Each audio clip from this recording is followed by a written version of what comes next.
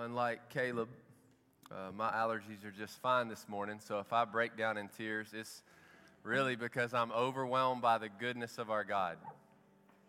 Man, I hope I stay this way.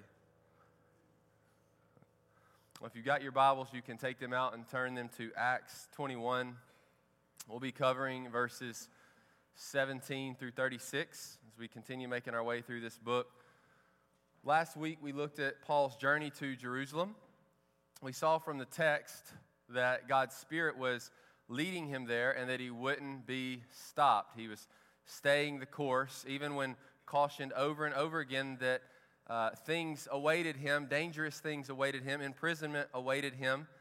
And what we took away was that he wasn't just continually driven to Jerusalem because he was a madman, like some thought. Rather, he counted the cost, and he found that Christ and his glory was worth more than his comfort or security. And so this week's text covers Paul's arrival in Jerusalem. So if you've got your Bibles, let's read together in verse 17. When we had come to Jerusalem, the brothers received us gladly. And on the following day, Paul went in with us to James, and all the elders were present. After greeting them, he related one by one the things that God had done among the Gentiles through his ministry. And when they heard it, they glorified God. And they said to him, "You see, brother, how many thousands there are among the Jews of those who have believed. They are all zealous for the law. And they have been told about you that you teach all the Jews who are among the Gentiles to forsake Moses, telling them not to circumcise their children or walk according to our customs. What then is to be done? They will certainly hear that you have come. Do therefore what we tell you. We have 4 men who are under a vow. Take these men and purify yourself along with them and pay their expenses, so that they may shave their heads. Thus all will know that there is nothing in what they have been told about you, but that you yourself also live in observance of the law. But as for the Gentiles who have believed, we have sent out a letter with our judgment that they should abstain from what has been sacrificed to idols, and from blood, and from what has been strangled, and from sexual immorality." Then Paul took the men, and the next day he purified himself along with them and went into the temple, giving notice when the days of purification would be fulfilled and the offering presented for each one of them. When the 7 days were almost completed, the Jews from Asia, seeing him in the temple, stirred up the whole crowd and laid hands on him, crying out, "Men of Israel, help! This is the man who is teaching everyone, everywhere, against the people and the law and this place. Moreover, he even brought Greeks into the temple and has defiled this holy place." For they had previously seen Trophimus the Ephesian with him in the city, and they supposed that Paul had brought him into the temple. Then all the city was stirred up, and the people ran together. They seized Paul and dragged him out of the temple, and at once the gates were shut. And as they were seeking to kill him, word came to the tribune of the cohort that all Jerusalem was in confusion. He at once took soldiers and centurions and ran down to them. And when they saw the tribune and soldiers, they stopped beating Paul. Then the tribune came up and arrested him and ordered him to be bound with 2 chains. He inquired who he was and what he had done. Some in the crowd were shouting one thing, some another.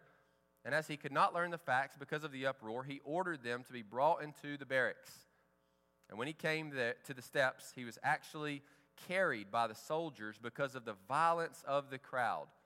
For the mob of people followed, crying out, "Away with him!" Let's pray. Father, we thank you for your word. We thank you for the time that we get to spend every week in your word. God, we know that this isn't some stale lesson, but this is the living and active word of our God to his people in order to transform us into the image of Jesus. And so, God, I pray that by your word this morning, you would powerfully empower those sitting in this congregation who are yours to walk in faith. And God, I also pray for those who are not yours sitting here today, that you would use your powerful word, just like you've done in Caleb's life, to change them. In Jesus' name we pray. Amen. So we know from verses 16 and 15 of last week's text that Paul stayed in with Manasseh, and the next morning he got up and went to meet with James and the elders. James and the elders are the pastors of the Jerusalem church. We're told that Paul is well received by James and the elders, and Luke records this. He says, Paul tells them one by one all that God has done. Now notice, he doesn't just write, Paul told us all that God had done. No, he writes specifically, he told us one by one all that God had done. What Luke meant here is that Paul went into detail. Paul went through all the moments and miracles and movements that he had seen God make among the Gentiles, among the people. And we don't want to skip past this part, this seemingly insignificant phrase, because it has some significance for us. You know, oftentimes we pray and ask God to work and move in people's hearts. We pray for fruit in ministry. We pray that God would bring forth repentance. We plead with God to cause revival. And many times when God is faithful to do what we've asked Him to do, we just move on. We might give a little praise hands emoji, but then what happens is we just continue on with our busy lives. But that's not what happens here. When Paul gets together with James and the elders, they don't run past the miraculous work of ministry in order to get to more important issues. Rather, Paul recounts for them one by one all that he's seen God do. And we're not told this, but they might have had to break for lunch in order to hear it all. Come back in the afternoon and continue hearing all that God has done. How long would it have taken for Paul to tell James and the elders all that God has done? When I lived in Richmond, I worked for the IMB. The International Mission Board is the largest missions agency in the history of the world. 40,000 Southern Baptist churches pool their money together and send more than 5,000 missionaries all over the globe who they fully fund, pay every dime for everything for. But one of the tendencies that I noticed in our home office, where about 250 people worked, is we would often pass over all the glorious stories from the field in order to give our attention to more administrative matters. The internal organizational struggle that this caused is best understood in a question that I often found myself asking while I was there. Here's the question. Are we a business or are we a ministry? Now, technically, according to the government, any organization like IMB or local church is considered a nonprofit ministry. But I'm not so concerned with the technical label as I am with the function. The better question is, do we function like a ministry that has business, or do we function like a business that has ministry? You see the difference? This is a very fine line we at Grace Fellowship always need to be aware of, especially as God continues to bless us with growth. I mean, if you look around this morning, there's growing not many places to sit, and there's talks of expansion, and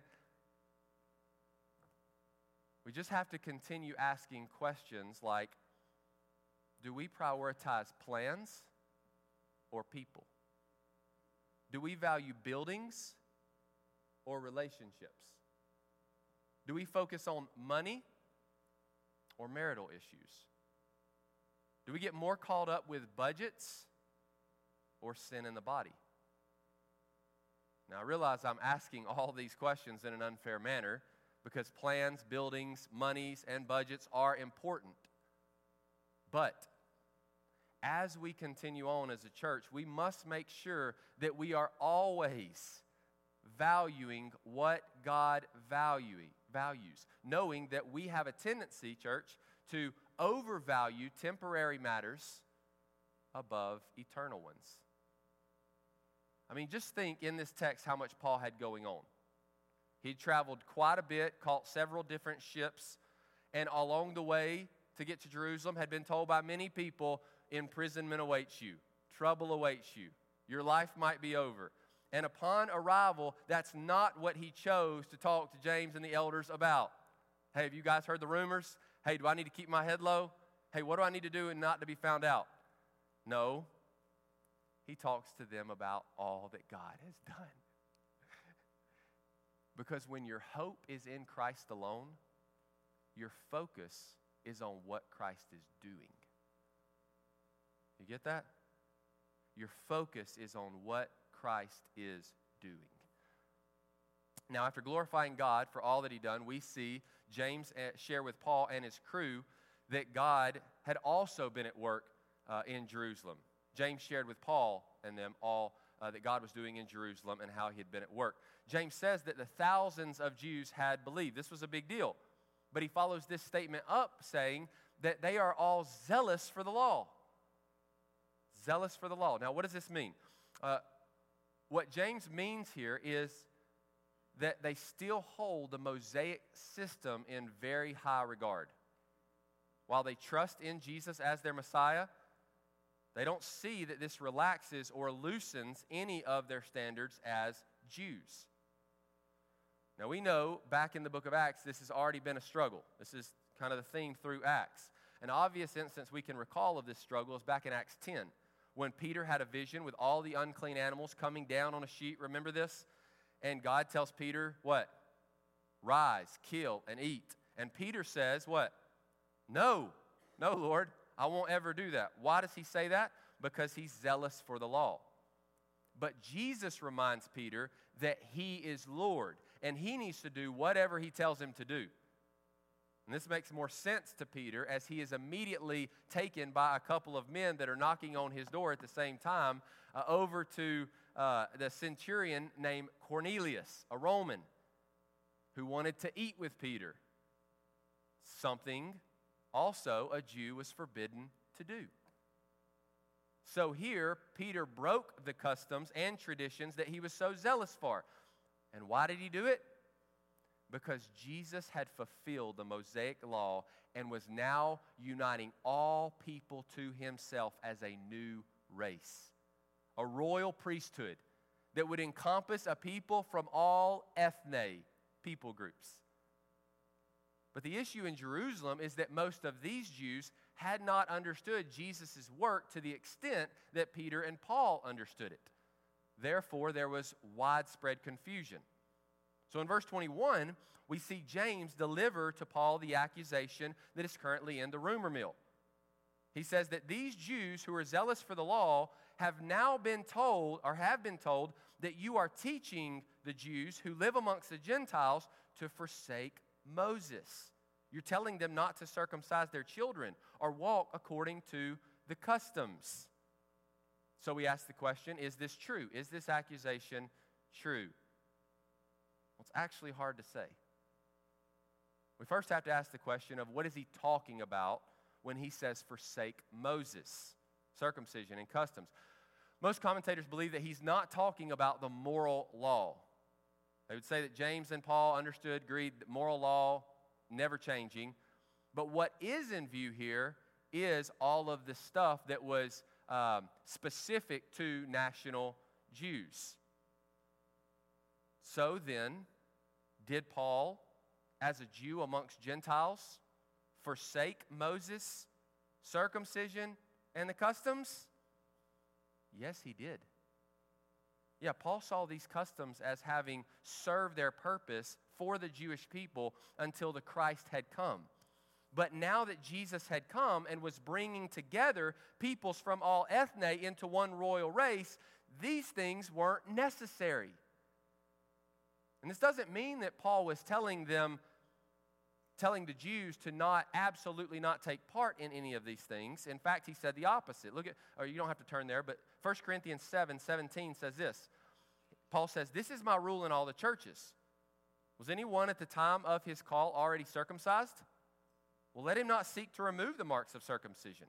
Was anyone at the time of his call uncircumcised? Let him not seek circumcision. For neither circumcision nor uncircumcision counts for anything, but keeping the commandments of God, moral law. Each one should remain in the condition in which he was called. So that's what Paul taught. Now listen to what Paul himself did in 1 Corinthians 9. He says, "For though I am free from all, I have made myself a servant to all, that I might win more of them." You see his motivation? To the Jews I became a Jew in order to win Jews. To those being under the law, I became as one under the law, that I might win those under the law. To those outside the law, I became as one outside the law, so that I might win those outside to the law. To the weak I became weak, that I might win the weak. I have become all things to all people, that by all means I might save some. I do it for the sake of the gospel, that I may share with them in its blessings. Now, our first inclination upon reading something like that Paul says, this is how I act, is to call him a hypocrite and a compromiser, which is exactly what the Jews in Jerusalem were told about him. In fact, the word forsake here in the text is actually the word for apostasy or apostate. They thought Paul was apostate because he had forsaken what was so precious to them. But he wasn't. He wasn't an apostate. Rather, he understood his context.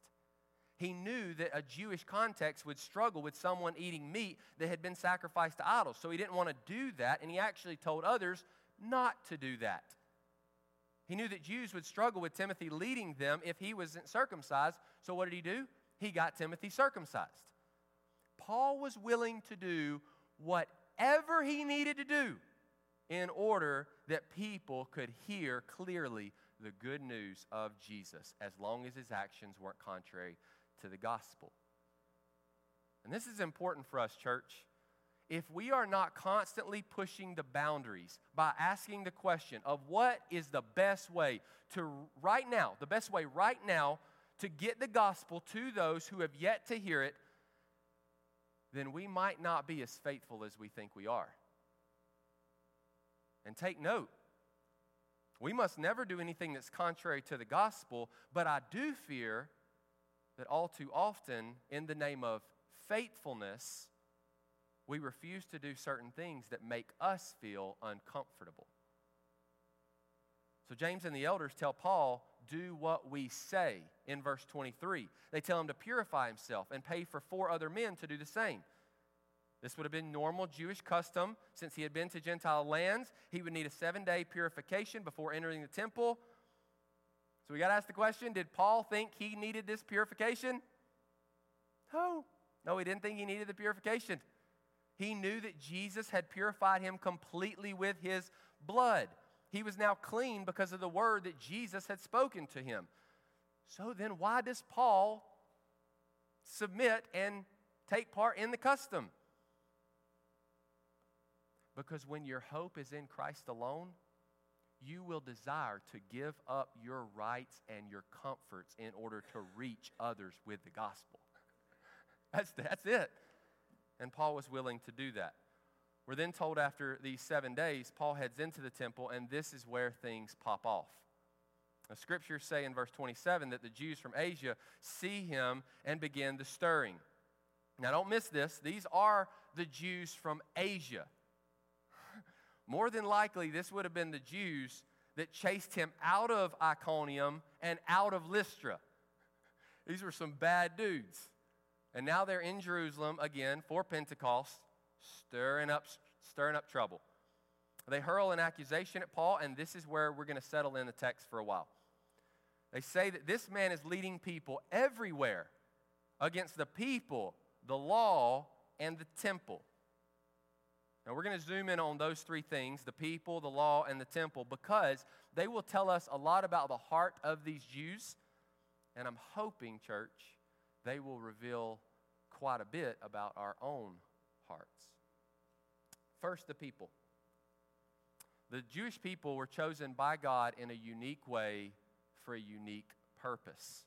Paul says in Romans 10 that they are Israelites, and them belong the adoption, the glory, the covenants, the giving of the law, the worship, and the promises.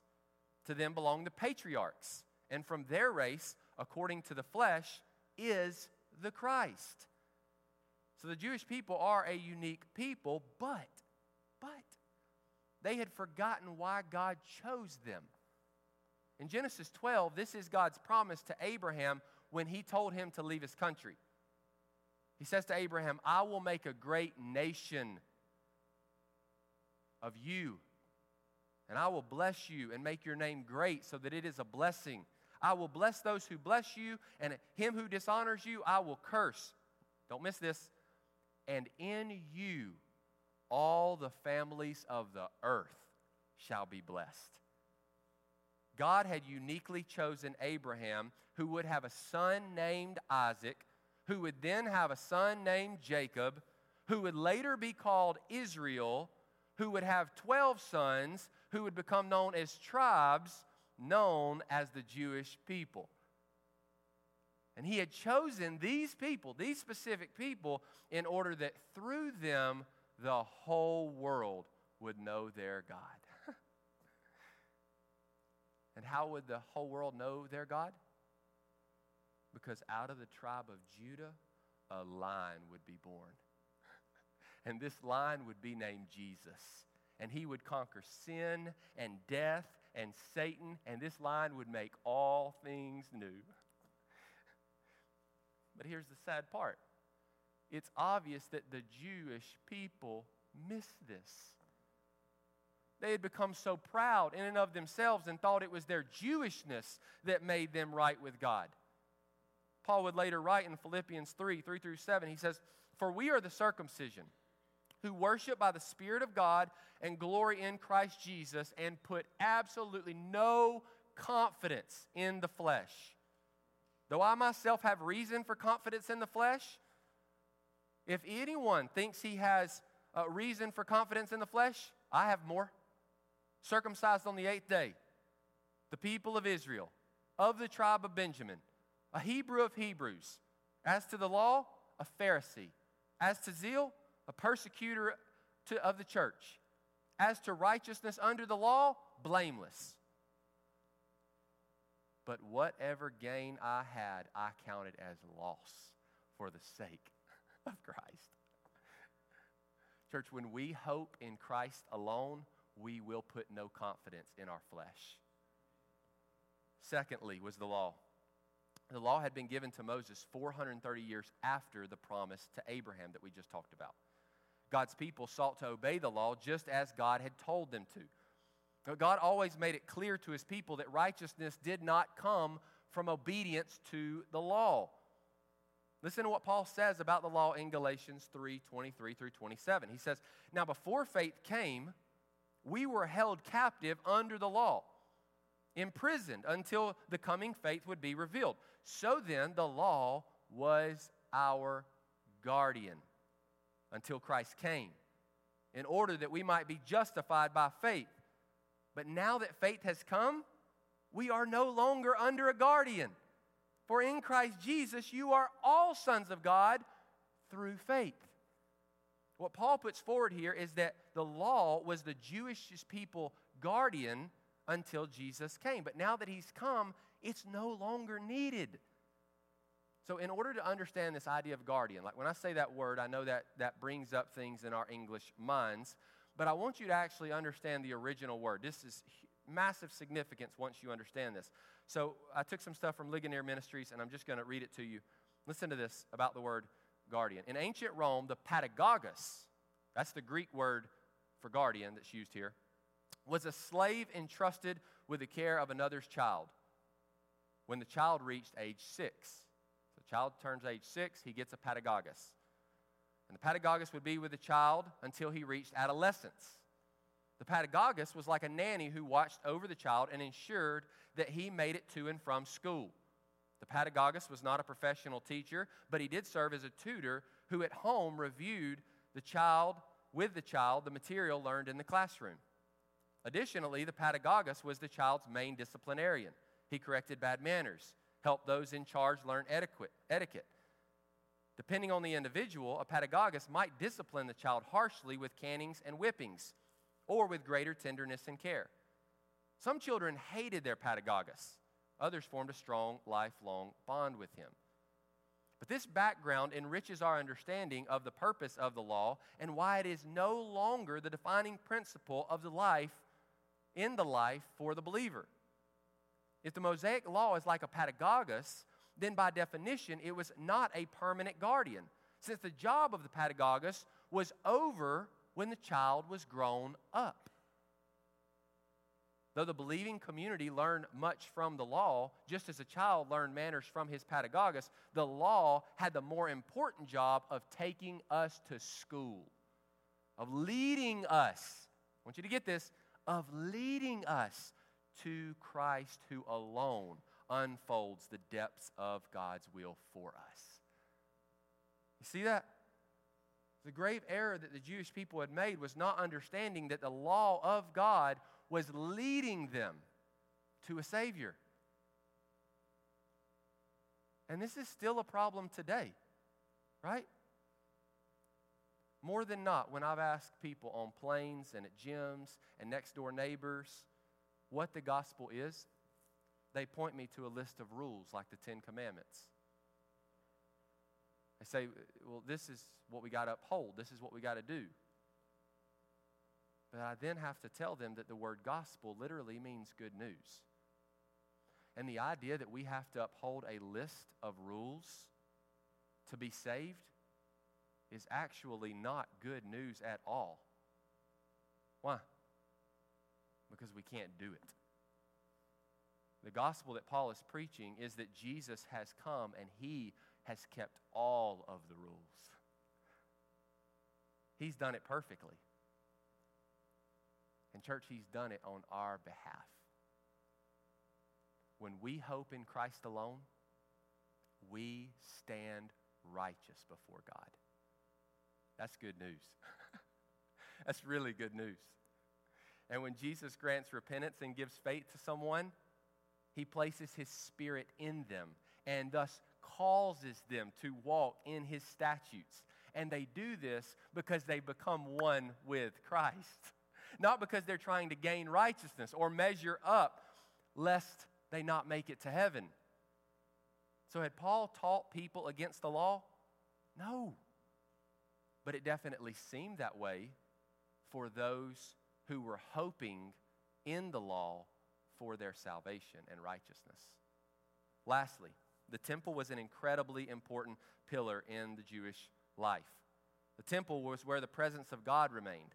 This began with Moses and the tabernacle. The mercy seat was where blood would be spilt as animals were sacrificed.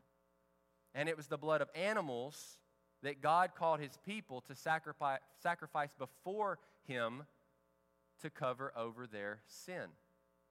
Every time an animal was sacrificed and blood was shed, it would be a reminder about the seriousness of sin. The wages of sin is, however, what many Jewish people missed in the sacrifice was the substitutionary nature of it. God never commanded that sinners be sacrificed. It was always another life given to cover over personal sin. So sacrifice was a huge part of the Jewish temple, but not the only part. The Jewish temple was complicated. It had many layers or courts to it. One court allowed Gentiles to come in and offer prayers. Another court was for Jews only. And this is the court in our text that Paul is accused of taking Trophimus the Greek into. But this was a lie. Paul did not do this. Paul knew the temple rules were very serious, so serious that bringing a Gentile into the Jewish court was punishable by immediate death on the spot.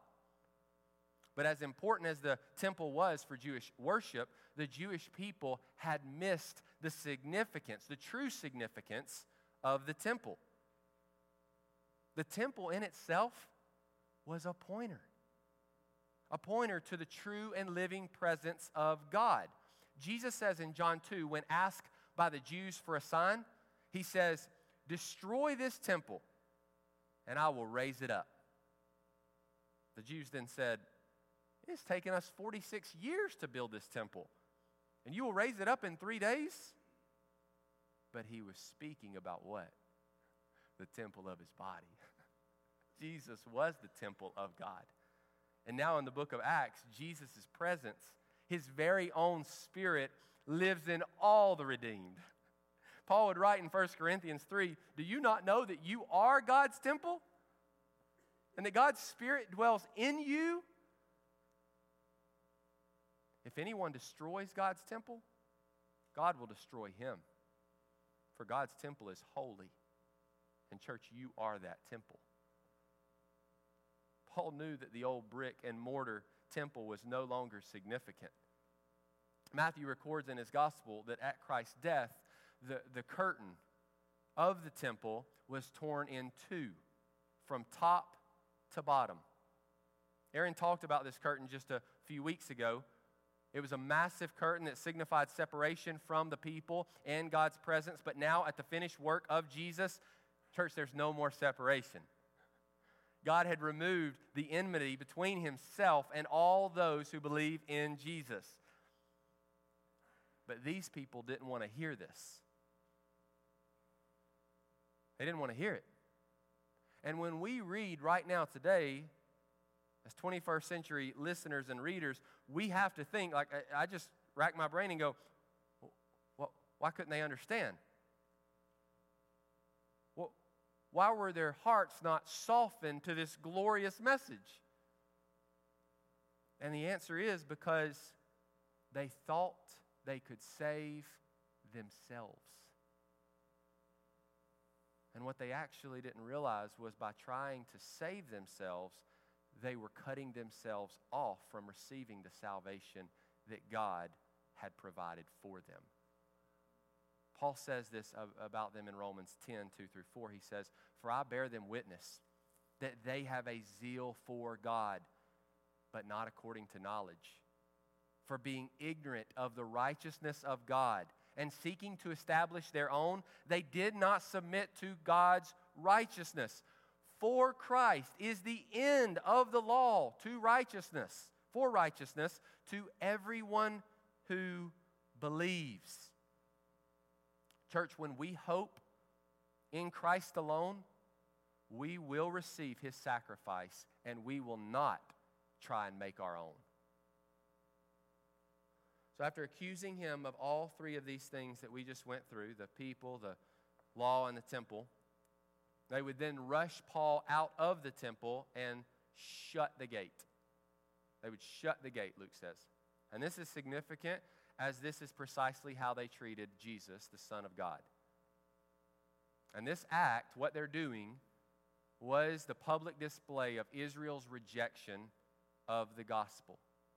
They had rejected the Messiah, their Messiah, when they had Jesus crucified, and yet, this is what blows my mind about our God. Our God loves them so much that even after rejecting Christ, he sends Paul back to them with the good news of the gospel. But they reject him as well. From this point on in the book of Acts, the gospel will now begin moving toward Rome. Israel has rejected her Messiah and her messengers. God's messengers. Now I want you to know that what we've seen in our text today is still happening. We still have many people possibly sitting here this morning in this room who are hoping in a whole bunch of stuff. People who are rejecting the righteousness of God by hoping and seeking to establish their own way. And they're doing this by avid church attendance. What? They're rejecting the righteousness of God with their avid church attendance? Yeah, they're rejecting the righteousness of God with their daily quiet times. They're rejecting the righteousness of God by their giving to the church, by their serving in the church, by their doing good in the community. Now, this may seem really confusing to some of you because immediately you think, aren't these the things that we are supposed to be doing as Christians? And the answer is yes, but the key is from the right motivation. Just as we heard in Caleb's testimony this morning, being in church your whole life and doing all the right things isn't enough. It's not enough. It won't ever be enough. Which is precisely why God had to send His Son Jesus to live the life we couldn't live and die in our place. And I know that there are plenty of people who would profess that this morning, who would say, oh yes, I know His finished cross work is for my salvation, that I may be saved. But then you would go on to say, and now that God has saved me, I must do what is right. Again, wrong. Wrong. Listen to what Paul says to the Galatians. Oh, foolish Galatians, who has bewitched you? It was before your eyes that Jesus Christ was publicly portrayed as crucified. Let me now ask you only this. Did you receive the Spirit by the works of the law or by hearing with faith? Are you so foolish? Having begun in the Spirit, are you now being perfected in the flesh? And the answer is no. We don't start by faith in God and we're saved and then we work it out in the flesh. While many Jews in Jerusalem had been convinced by the undeniable evidence that Jesus was the Jewish Messiah, they still lacked understanding in what He had accomplished. Many were of the thought that they needed to continue in the Mosaic law, continue in the works of the law to become perfected. And Paul says, no. This isn't how you grow spiritually. God has given you His very own Spirit. You grow, church, by hoping in Christ alone. You're saved by hoping in Christ alone. You continue to grow by hoping in Christ alone. You see, holiness wrongly understood in the Mosaic system was manageable. People really liked knowing what kind of price needed to be paid for certain sins, or what vow needed to be taken during which months. But this isn't holiness, it's legalism. Paul knew that if the Jewish people continued to rely on the law and these customs, they would not only miss holiness, but they would miss salvation, which is by faith in Jesus' finished work.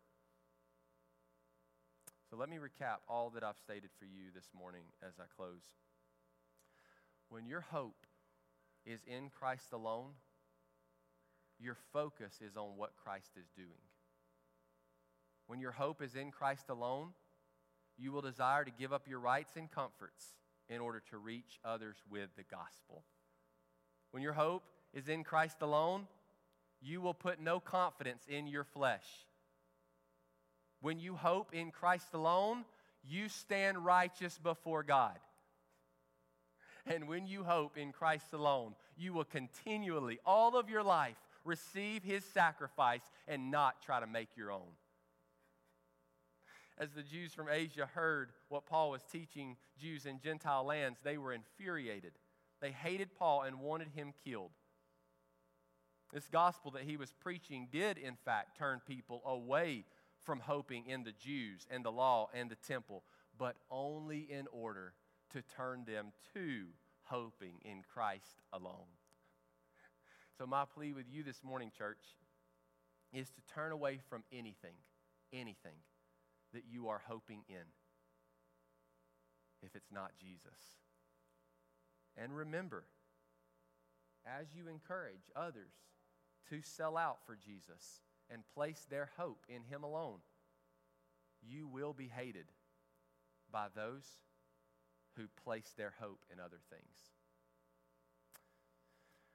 Carlton's going to come now and lead us in a response, and I think we have some other stuff, right?